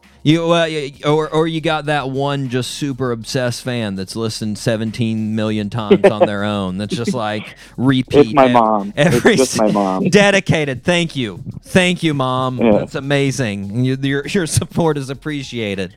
Now I hear that started with Jake's guitar riff, that song. Now, when you wrote a riff like that, Jake, did you think it was a banger? Did you think it was a 42 million streamer?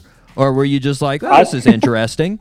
Yeah, I was just messing around with it at the start of practice. I kind of had gotten into playing some double stop little licks through like listening to Johnny Marr and then kind of like listening to a little bit of country and stuff, and just thought it would be a fun little exercise to play that stuff. And then Kevin heard it. They started jamming on like bass and drums, and I think it really just took off from there. But as a guitar lick, I thought it was silly and whatever. But when everything came together, it felt good. It's like bouncy and groovy and fun. So yeah. It's always funny how that sounds a lot like when you watch the Eagles documentary and when Joe Walsh came up with Life in the Fast Lane, and they're sitting there before practice and they're like, what is that? And he's like, I don't know. I just do it to warm up. And they're like, oh, we're making a song to that. That's going down. I feel like that's the classic guitar player thing, but it's literally because when you're just writing licks, it's never like I got to sit down and write a riff right now. You know, I feel like that's a weird way to go about it. It's more like I'm just going to mess around until something comes, you know? Is that frustrating? Like, I mean, the fact that like it doesn't really feel like you did anything masterful for that lick and then that became sort of the best known lick that you have? Not at all. I think it's beautiful. It's opportunity meets preparedness, right? Like we were just ready for that riff to come in. So like felt good playing it. And the fact that I didn't have to work that hard just means that it was, you know, it was there to mess around with. So nice. Yeah, it feels good when they just come through like that because you don't know where they came from, but you're glad they did. For sure. Now, after a song like that, when you have that many streams and it's that successful and it's that big, do you find you guys, like as a band, trying to recreate it? Or are you like the type that are like, all right, push away from that. We don't want to seem like we're trying to recreate it. I feel like we try and... I mean, like, I feel like we try and analyze why it worked. Yeah. But it never works out. Like, whenever you try and pick it apart, it doesn't. That's not going to ever yield results. I still don't understand why, like, that one, you know, is the big one. It still doesn't make any sense to me. Really, I love that song, and when we were, writing it and finishing up and recording with it and everything, we were like, yeah, this song is super cool. Like this is rad. Yeah. But we definitely didn't think like, oh, this is going to be our top 42 million. Yeah. We definitely weren't thinking about that. It's like I'm laughing now, just saying it because it's like it seems ridiculous to me. Yeah. But yeah, we're never ever trying to recreate anything because you try to. That's never going to freaking work out. First of all, and that's also super boring. Yeah. It's like you're never going to get that again as hard as you try to recreate it. And if you're just trying to recreate something, then you're not doing anything new or exciting. So what's the point of that on both sides? Yeah, for sure. So we're just always trying to do, because all that we were doing with that was having fun and oh, let's do a crazy time change. And this is a really fun riff. And I'm going to write all the lyrics about how I love watching TV. It's ridiculous. So it's that's all we were doing was having fun, making music. So we're always just trying to have more fun and make more songs. Now you mentioned though, when something catches, it catches. Yeah. Well, now you mentioned when you didn't think that it would be that big. You weren't thinking oh, this is going to be our biggest song. What song do you think in the Honey catalog is underappreciated? You think that you were super proud of, and you don't know why it didn't catch on with the audience more, with Honey fans? That's tough. That is a tough one. Oh, dude, you got us stumped right now, dude. I don't know. I feel like we never have we appreciate every song in the moment as this is awesome, but it's never with the intention of oh, they're gonna love this one. That feels weird. I don't know. It's more just right. Oh, this song feels cool, or whatever. So now, looking retroactively, it's even harder. I feel like every song will be when you're writing it and about to put it out and all that stuff is you're this is the best song we ever done.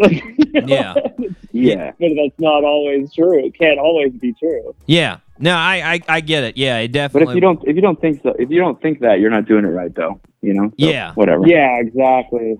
It's funny to me with some songwriters, they get really focused on a song, and just because of the amount of labor that they put in it, if it's a song that they had to work really hard, and it wasn't an effortless song, they want more appreciation for that song they had to work really hard for. But usually it's not one of their better sounding songs. But they had to sit there and craft it and hone it, and they were like, "Come on, somebody, give me props for this song. It took a long time." And then that's the weird part is it comes out and they're like, "Oh, that's not the one that people listen to." Okay, well that's frustrating. So I love to ask that question, because there are some artists that are just why doesn't anybody listen to this song? It's there. Come on, guys. It kind of speaks to just our creative process in general, that we just go oh, if it's not coming crazy, if it's not coming naturally, obviously we don't just force sit it there and everything comes out fully formed. But if it's not taking a natural course, then we usually kind of put it on the back burner for a bit and move to a different song that feels like it's working better. Gotcha. And then come back to it, because then you'll have the idea that really sets the ball in motion. Yeah. I feel like sitting there and hitting your head against the wall in this day and age where we're not working on a time limit, we're not recording the tape. It's we're working, especially now, we're recording most everything ourselves at home. It's there's no reason to beat yourself up to try and get the song done if it's not working. For sure. Move on to another one. For sure. That's gonna work, and then you'll come back with an idea for that one later. Yeah. Yeah, definitely. Well, one other thing on Spotify. So I was cruising through Spotify, taking a look at everything Honey, and I came across the quarantine playlist. And now that you said you were messing around with country, I feel like it was you, Jake, that I noticed on there. It was fairly cohesive playlist, and then I came across Johnny Paycheck She's All I Got. Yeah, that was me for sure. Okay, I was about to say, I was like, who's throwing in the 70s country classic into these jams here? What's going on? So, okay, nice. Oh, that song is so good. It's a good jam, man. It's a good jam. Take this. Wow. I like a couple of Johnny Paychecks. I mean, Take This Job and Shove It too. His edition. It's a nice one. It's a good one. So it's so funny that kind of like 70s country or outlaw country is like I love it, but it's so far outside of my normal wheelhouse that when a song now like comes to me, like I only heard that song for the first time like maybe like last year, the year before, and was like, this is so great. And for some people, they're like, what? Like that's my, you know, like that's my dad or my grandparent, and you know, whatever, it's their music. Like why do you think that's cool now? But it's just coming into my life right now and has been for the last couple of years. And the songwriting is so smart and so cohesive. It's just such a pleasure to pick apart those songs. So for sure. Well, for listener, I think listeners already know. I've told them a couple times, but if you haven't checked it out, the Ken Burns documentary on country, it's just country music is the title of it. It's 9 parts long. Amazing. Yes! Amazing. It goes through all the way from Jimmy.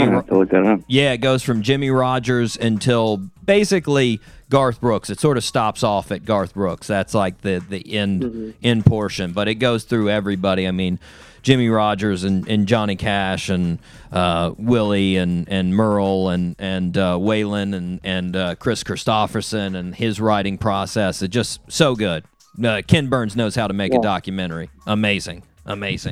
No kidding. But I'm glad you threw that country classic in there with everything else. That was solid.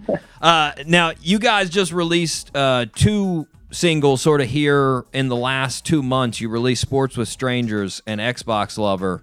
Now listening to Sports with Strangers, those lyrics, when I listened to it, they seem like a specific occurrence. Because, like, especially the Reseda is a waste of concrete. Like, I feel like a person said that to you, Jason. Did that happen? I mean, it's kind of a mush of just like, you know, every bad party with Hollywood rich kids that we've ever been to. Yeah, just, you know, there's a lot of that happens here. Yeah. And just like. Yeah, here, like, because we're all basically from like the Valley, and we hang out there, and that's our like kind of unofficial like home base. Yeah. And so like, you know, people out here in like LA or like rich Hollywood kids like to talk shit the Valley, and we're not very into that. Yeah, I could see why you would take offense to that. Yeah. Yeah, it's like weirdly looked down upon, but it's like due to misinformation. So. Hey. It's just interesting to see like a closed off perspective like that. So basically that song was just a message to people like, hey, maybe don't just repeat things that you've heard because they're hurtful and incorrect. So it's been going on. It's been going on since Karate Kid, man. They look down on him because he lived in the Valley. Exactly. Yeah. I mean, come on. Exactly. I learned my LA culture from Karate Kid. Thank you, Karate Kid. Yes. Pretty spot on, to be honest. Yeah. It's an awesome movie, man. Even I like 2, but they lost me on 3. 3, I don't know where they're going with the 3. The 2 3 was Hillary Swank. Yeah, that I mean, yeah, 3 was. I liked that one. Okay, that wasn't bad. All right, that used to be on TV. I feel like that used to be on like they played that on the Disney Channel all the time. They did when I was a kid. I feel like I have seen Karate Kid 3 with Hillary Swank like. Oh my! Like 27 times. Yeah, it must be 27 times. I think it was like, that was the maybe I got Stockholm syndrome. I think it was that thing that it was way easier to license that one and replay it. It cost more for the original, so they were just like, you know what? Third one again, do it again, put it on there. They're like, whatever, you can have number 3. Yeah, you can have number 3. Play it again. Well, along with that, I don't feel like we're strangers anymore, so I can branch into the world of sports. So, Jason, I noticed you seem to be a pretty big fan of the Lakers. Pretty huge Kobe fan. of the Los Angeles Lakers. Yes, sir. Yeah. Did you? I got a game here soon. We got a game today. Yeah. Did you watch the Hall of Fame induction this weekend? I actually didn't watch the video of MJ and Vanessa because I didn't feel like crying, so I have not watched it yet. Yeah. But I'm going to today. I've been mentally preparing myself. Okay. You know? It is. I mean, sometimes I get choked up watching highlights and stuff. It's it's intense. I'm a sensitive guy. Well, what's your? I mean, so let's stay on the positive. What's your favorite Kobe moment? I don't know. Maybe Achilles free throws. Yes. Honestly, yes. Like I think that might be like what hit like out of all the crazy stuff that guy has done. Mm-hmm. You know, like being a basketball player, like whatever. Like I think that is the most like Kobe moment of all time. Yeah. Like you see guys falling down in the league right now, just a little sprained ankle, and you know somebody's got to carry him off court, and that guy ripped his Achilles tendon, freaking stood up, shot free throws, and walked off the court. Yeah. Like nothing gets more Kobe than that. So I think I'm going with that. Yeah, I have it written down here in my notes. It's either that for me or it's finger pop back in place. Both of those, just I mean. Oh yes, sir. See, like isn't that crazy? How like neither of those really have anything. Those aren't like him playing basketball. No, I mean it's just the these wheel. Two moments. It's just the intensity that he played for. Mental power of this guy. And you know the amazing thing. I think that's more. Spirit. And I think that's what was more important to about him than his actual like basketball playing. I don't Mamba mentality. I don't know if you guys have ever read it, but Phil Jackson's book, 11 Rings, you know, he talks a lot about Kobe, he talks a lot about Jordan. And, you know, I grew up idolizing Jordan. Jordan was my hero, still is, amazing, you know. And they talk about MJ, he talks about MJ and Kobe, and obviously Kobe idolized MJ, and you know, that's what Phil talks about is he's like, both of them have this insane drive, but Kobe could turn his drive off. Like when Kobe left the court, he became a normal, fun guy unless he wanted to sort of activate it for something else. Jordan never could turn it off. That's why a lot of people saw him as the turd that he was, and just like the competitive guy that couldn't let anything be dropped. Whereas Kobe, I was just watching last night's SNL, and they had the whole skit about him playing quarters with the security guard and like taking it way too far. Yeah. It's making me laugh. That's like the most Jordan thing and I ever. took that personally. Exactly. Exactly. We talked about that on the show for a long time after The Last Dance, as far as just every single thing. I took that personally. So of course I had it's so funny. And I mean everything, and literally he did, like there wasn't anything he could let slide, but I mean they were so on the court, just so similar in the fact that they just weren't going to lose. Like they were going to just, and the thing that really I love about Kobe is the last couple of years, he finally really took the team mentality to heart. Like I've got to pull all of these guys up to where I'm at. And he did a great job of it. And man, all-time great. Deserves to be in the Hall of Fame. Fantastic. Legend. Fantastic. Legend. Well, one thing I got to get back. Last thing here, as far as I got two other questions as far as the band. You know, we talked about releasing these two recent songs of Sports with Strangers and Xbox Lover. How many songs? I mean, I know a lot of bands made a lot of songs over the pandemic, and then some had like some trouble actually getting music flowing because they wrote off of events. And they didn't really have any events going on. Did you guys get a lot of writing done during the pandemic, or no? Yeah, that might be an understatement. Yeah. Together with all of our demos in the first couple months, because we all just were we didn't see each other after we all got out of the van. Mm-hmm. You know, when we were on our way to start that tour, and then decided to came back home. And then it was like the next day, they canceled the NBA. Yeah. So it was like we were right on it, and so we all got out of the van, went home, and none of us saw each other for I don't know what, like 2 months or something like that at least. Yeah. And at least.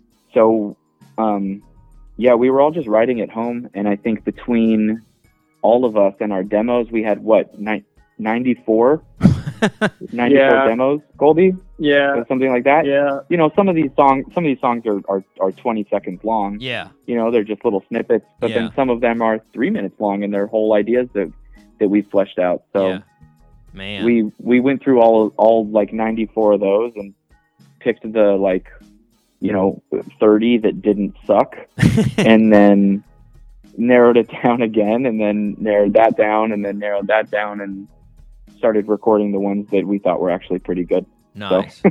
Nice. Now, for releasing the ones that you've got in the pipeline, is it sort of an idea of releasing singles as you go? Does it seem like more like a singles game than a full album, or are you guys planning a full album? Our mentality is that we're going to just have a steady stream of content and songs and videos and interesting things coming down the pipeline, and then a collection later. Nice. You know, I think that right now, for us, it doesn't really make sense to push to put out a full album and then be on cycle, because everything has been so up in the air about scheduling, and everything's been tentative. So we just kind of plan to have stuff constantly be coming out and have it be fewer more frequently than a big chunk, and then you got to wait forever. Yeah.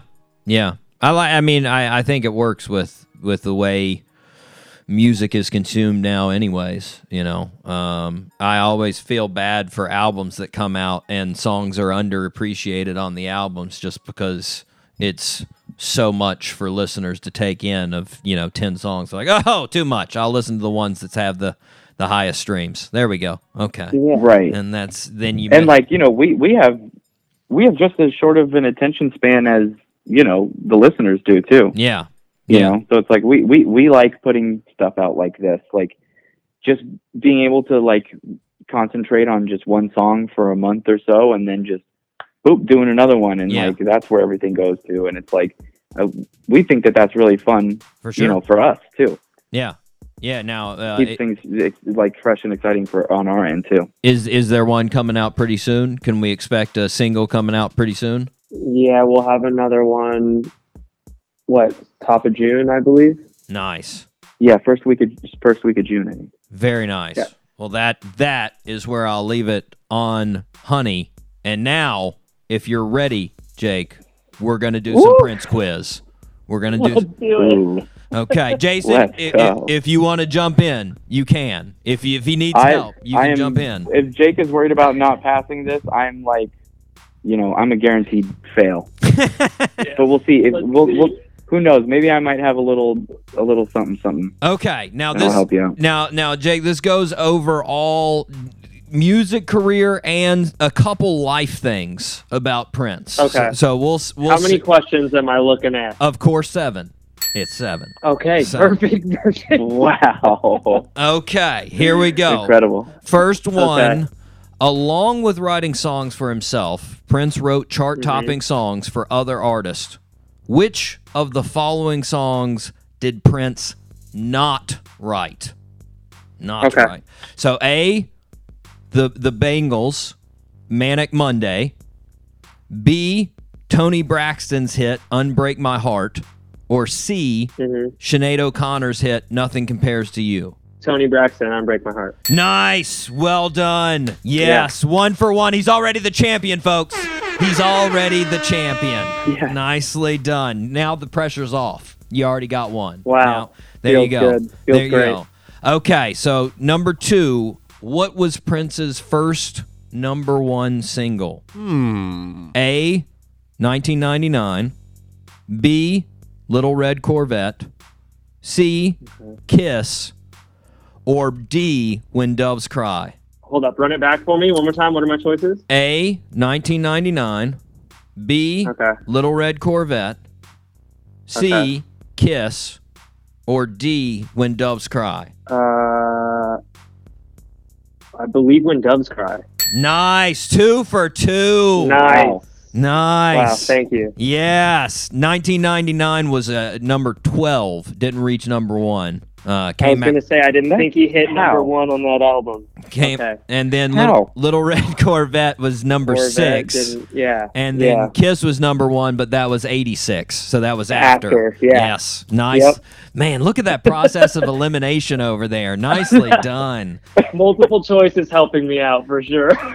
Okay, well, we got a true or false here. This next one's true or false. True or false, one of Prince's songs was one of the reasons that Tipper Gore started a campaign to get parental advisories. True. Didn't even have to finish. Yes. Yeah, Darling Nikki. Darling Nikki. There it is. She was disgusted by the lyrics of Darling Nikki. Nicely done. Nicely done. Okay. One of my favorite facts ever. It's amazing that I'm like, that was, I mean, you know, it is, I guess it's pretty gross, but you're like, okay. When you get, I mean, like. Come on. Now when I've got a song called Throat Babies out, come on, you can, it's not that bad. No. Okay. I don't know what that is. Check it out. I've never heard that song. It's all right. Check it out. It's a pretty good song. I forget who the artist is. Now I feel bad that I can't remember the artist. I'll find it out. Okay, number 4. Here we go. This is a Prince, I guess, life fact. How tall was Prince? A, 4'10", B, 5'2", C, 5'6", or D, 6 feet? C, 5'6". God, D or B, 5'2". 5'2". 5'2"? Yeah. I was like, no way, that's too. I know that he was short, know. but that is short. Yeah. That's short. Very. Dang. He was, and just so amazing that he was good at basketball at 5'2". Like, I mean, he was a baller on his varsity team. Like a little Muggsy Bogues, you know? Yeah. Recently sent me the photo of him on the day that he beat Charlie Murphy, like from the actual day. Nice. It's pretty funny to see. And Charlie's laid out on the ground. They like posed for it. It's great. Okay. How number 5? So we're now 3 for 4. Still good. Still Prince champion. Don't worry. You need to get. We can get the last 3, and oh my God, you'll still have 6 out of 7. It'll be amazing. How many instruments is Prince listed to have played on his debut album? A, 5, B, 10, C, 20, D, 27. That's just a matter of how many instruments were used. Or on, exactly. He's playing all of them. That's true. Come on, folks. That is true. I will count that as half correct. He does play all of them. How many? Oh man, I'm guessing. This is a blind guess because I honestly don't know. I'm gonna go with C, 20. 27. 27. I knew it. I know it had was to be too specific of a number.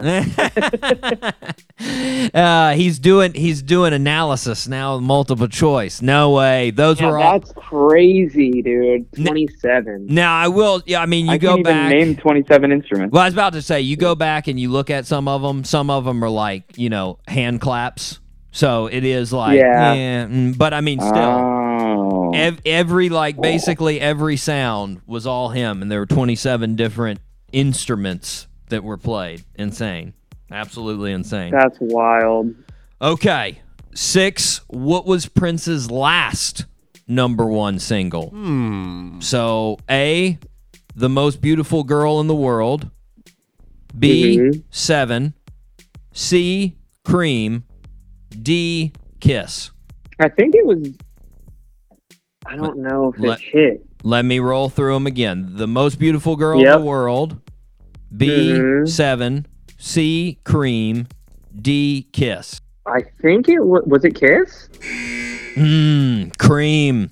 No, Cream. It was between those two for me. 91. So the Most Beautiful Girl in the World was 94, but it was they got to 3. Didn't get all the way up to number 1. And then 7. I wasn't sure if Cream hit it. Dang. And then, ironically, 7 was 7. I found that really weird. That was as high as it got. That's cool. 7 spot. tricky. I like that. And then Cream was number 1, and then Kiss was number 1, but it was 86. Yeah. So 86. there we go. Now this one, I'm almost positive you can end on a high note on this one. Okay, please. When Prince Save me from famously myself. beat Charlie Murphy in a game of basketball, what did he offer him to eat after the game? A, gumbo, B, pizza, C, pancakes, or D, parfait? C, pancakes. Yes, yes. Ended it with a high note. 4 out of 7. There you go. Passing grade. I like it. Very nice. Well done. Game. Blouses. Game. Blouses. Yes. Very nice. Now you can go. I love it. You can join in the Pantheon. We have, so far, we've done that quiz. We did it with Rush. We had a huge Rush fan in Crownlands. Their guitarist was like the biggest Rush fan. He embarrassed me. He like answered every question before I even finished it with Rush. And I was just like, good Lord, man, I'm going to have to go back and like get a PhD in Rush before I can ask you another quiz. Yeah. But it's okay. Some of the chart position stuff. Chart questions are definitely, that amazes me. I mean, the first one that you got right with When Doves Cry, that, I mean, there's no way I would have got that right. I mean, those. That was just a little deduction there. I had to figure it out, but not as easy. Well, you know, the last one, a little bit harder. Yeah. A little bit harder on Yeah. that. But hey, you passed the exam. You don't have to go to you don't have to go to Prince class. So you've passed you've passed the course. You can continue to call yourself a Prince aficionado. That's it. I appreciate it. Your plaque is in the mail, so it should be there. Should be there soon. But that is it, folks. You now have a new Doc G Prince champion, Jake Goldstein, right there. Wow. Thank you. Yes. Jake, Jason, I want to thank you guys, though, for coming on the show. It has been a pleasure talking with you guys. Yeah, we really appreciate it. It's been a lot of man. fun. Awesome. Yeah. Awesome, guys. Well, listeners, you can check out all things Honey at honeytheband.com. Stream them on Apple, Spotify, everywhere else. Follow them on social medias at Honey the Band. Right now, let's take a listen to Xbox Lover right here on the Doc G Show.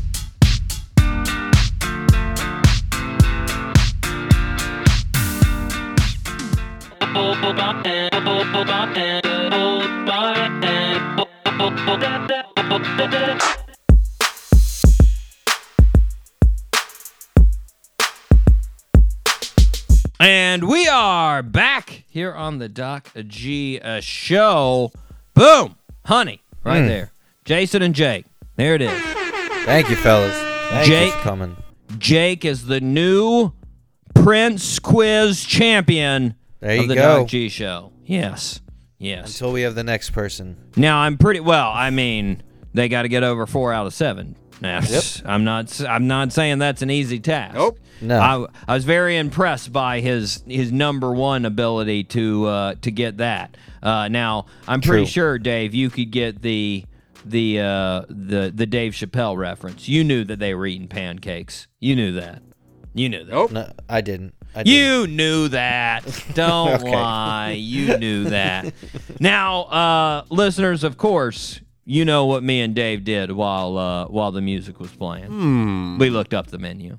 Of course. We had to look up one of the menus. Now, we decided to go. Now, obviously, listeners, you heard 4 different choices there. We went with Jason's choice of the Mediterranean. I was feeling it right now. Jake, don't be offended by that. We love your choices, and we will get to them eventually. We were just looking at Ms. Lala here.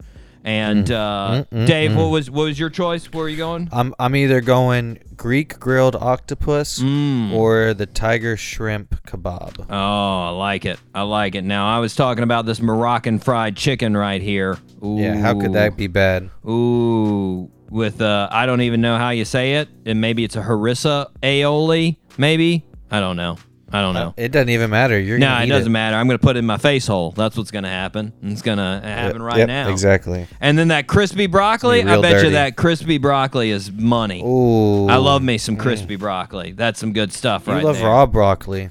I don't love it, but I'll eat it. I'll eat it super fast, listeners. If you haven't seen it been eaten super fast, it's on the Instagram.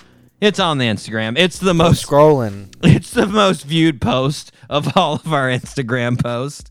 So yes, sad. Anyways, thank you to Honey for coming on the show. Jason, Jake, hopefully next time you are in Florida, you can come hang out in the studio. It would be fantastic. We would appreciate it. Okay, Dave. Totally. Speaking of food, now that we've gone over our meals that we'd have at Ms. Lala's, it's time to go on to our newest segment of the Doc G Show, which would be the Doc G Top 3. Yes. Yes. Now, since we hadn't done one in a while, I think the last one that I did that was food related, I don't want to get too foodie, you know. I think the last food one that I did on this was the best burgers. I asked DeMarcus what his top 3 burgers he had ever eaten were. Well, I have decided to go another food route this time, and we are going the best 3 in grocery store ice cream that you've ever had. What are your 3 go-tos as far as ice creams, both flavor and brand of your ice creams? So, all right. Let's start with number 3, Dave. What do you got?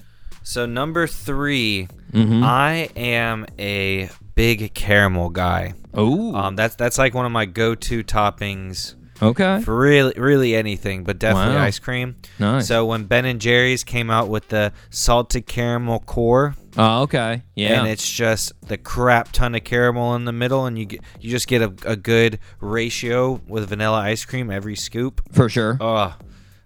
It's mwah. That's it. That's it Delicious. for you. Okay. Yeah, Well, man. surprisingly, I've got a Ben & Jerry's too on the number 3 spot. Got a Ben & Jerry's on number 3 spot. Now, this is a classic for me. Now, I, Dave, am mainly just chocolate and things revolving around chocolate. That's pretty much what I go with.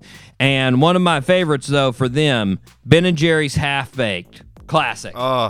Classic. So Love it. freaking good. That's right. Yeah, the cookie dough, so awesome. The brownie, awesome. Just delicious. So that's my number 3. What do you got number 2? All right. Number 2, I kind of went a little curveball here, not really too far off. Okay. But have you ever had I don't know if you how to pronounce it, but I think Talenti Yes. gelato. I did raspberry cheesecake. Wow. I freaking love cheesecake. So the Talenti gelato with the cheesecake crumble in it, and it's got the raspberry for a little bit tart. Yeah. Nice. That's some good stuff right there. I like it. I like Dave. It's crazy. Now, listeners, just so you know, we didn't do this, but I got a Talenti on number 2. That's yeah. I got Talenti vanilla fudge cookie. Oh yes, yeah, that's good. That's good. It's killer. It's rich though. You only need a little bit, and you're just like, I'm set.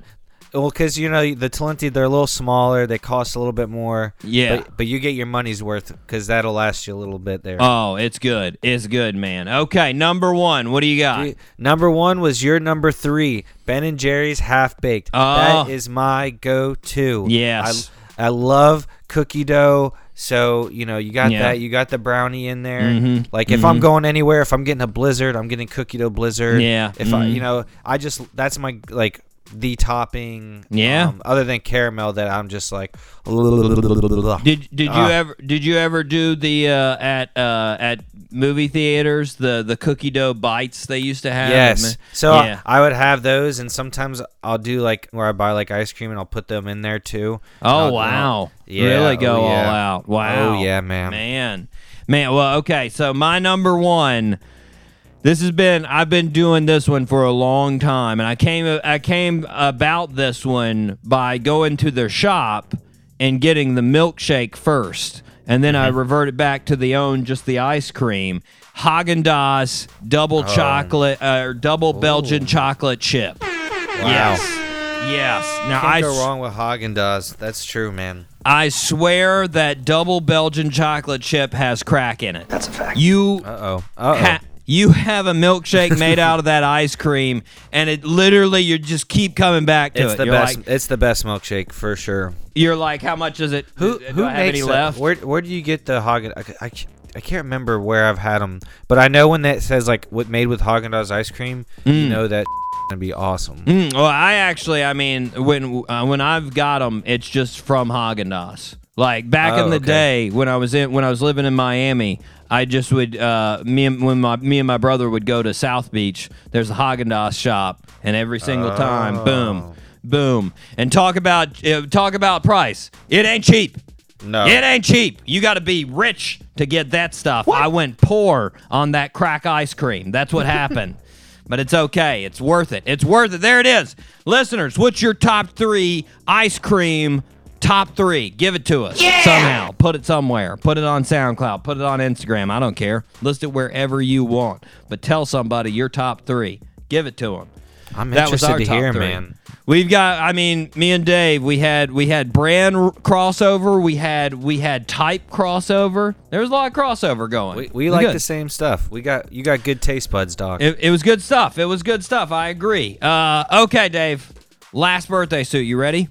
Let's do it. Let's get 2 out of 3 here. Okay, born in Memphis, Tennessee on May 19th. Oh, I didn't give you, I'm going to give you 74%. 74. Born in Memphis, Tennessee. Yeah, okay. Born in Memphis, Tennessee on May 19th, 1981. Our birthday suit wearer found his love of music at a young age. He started releasing independent albums by the age of 14. From 2000 to 2006, he released 4 independent albums. The Dope Game 2, The Rap Game, Self-Explanatory, Life, and Back to Basics. Then our birthday suit wearer finally released his major label debut in 2012 with Life from the Kitchen.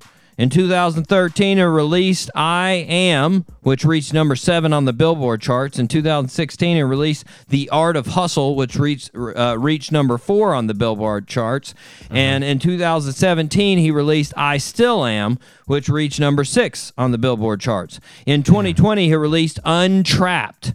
He's best known for his singles titled Down in the DM, Rake It Up with Nicki Minaj, and Put a Date on It featuring Lil Baby.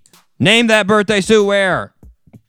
I think Down in the DM is Yo Gotti. Yo Gotti is correct. Let's go. Yes. Man, I pulled Nicely out. done. He has like a distinct voice. So Down in the DM like had me. I just had to think of that name. You did. Yes. You did. Yeah. Sometimes he was with Lil Wayne for a little bit, right? Young Money. He may have been. He may have switched over there for a while. He was on a lot of their stuff. If he was, it wasn't long. I can tell you that. But he's moved around, and of course he likes to do collabs. You know, does all kinds of collabs. That's for sure. Yeah, but I feel like he was on some like DJ Khaled stuff and whatnot. But Down in the DMs was his first and only number one. That was his number 1 single there on the Billboard charts. So 40 this year? 40 years old, Yo Gotti. All right, Yo Gotti, happy birthday. Yeah, it's a good thing that he's not Young Gotti because he wouldn't be able to say that anymore. Yeah, so right. Yo Gotti works. Yo Gotti, happy birthday, man. Enjoy it. Live it up. Okay, Dave. Got to tell you about a couple of great shows. We got a couple of them. We got a couple great coming up. I'm very excited about Missio coming up on the next show. They're fantastic out of Austin. We got Dave and Matt, the 2 big players in the band, coming in to talk to us. Can't wait to talk to these guys. It's going to be very entertaining. Very excited about this. Now, I can't actually, I said I got to tell you about the shows coming up, but after that show, after next week's show, it's a mystery. They're a little bit in the works. Okay. I don't want to jinx it. We got a couple that could be really good. Don't want to jinx them. Sure. But trust me, listeners, good stuff. Good stuff. Now, we're going to have to wrap it up. Until next week, I have been your host, Doc G. With me is the guy that's probably going to be here, who knows, decades. decades. It could be forever. It could be forever. We don't know. We're not. We didn't put a ring on it, but it could be forever. Who knows? Yeah. I don't know. Yeah. Dave Burles, Berlin. Have a wonderful Wednesday, guys. Another awesome show. Yes. Thanks again, Doc. Yes. Been a good 4 years. We'll keep it going, man. Keep it going. Keep it going till the wheels fall off. Until next week, zip it up and zip it out. Zippity doo dah.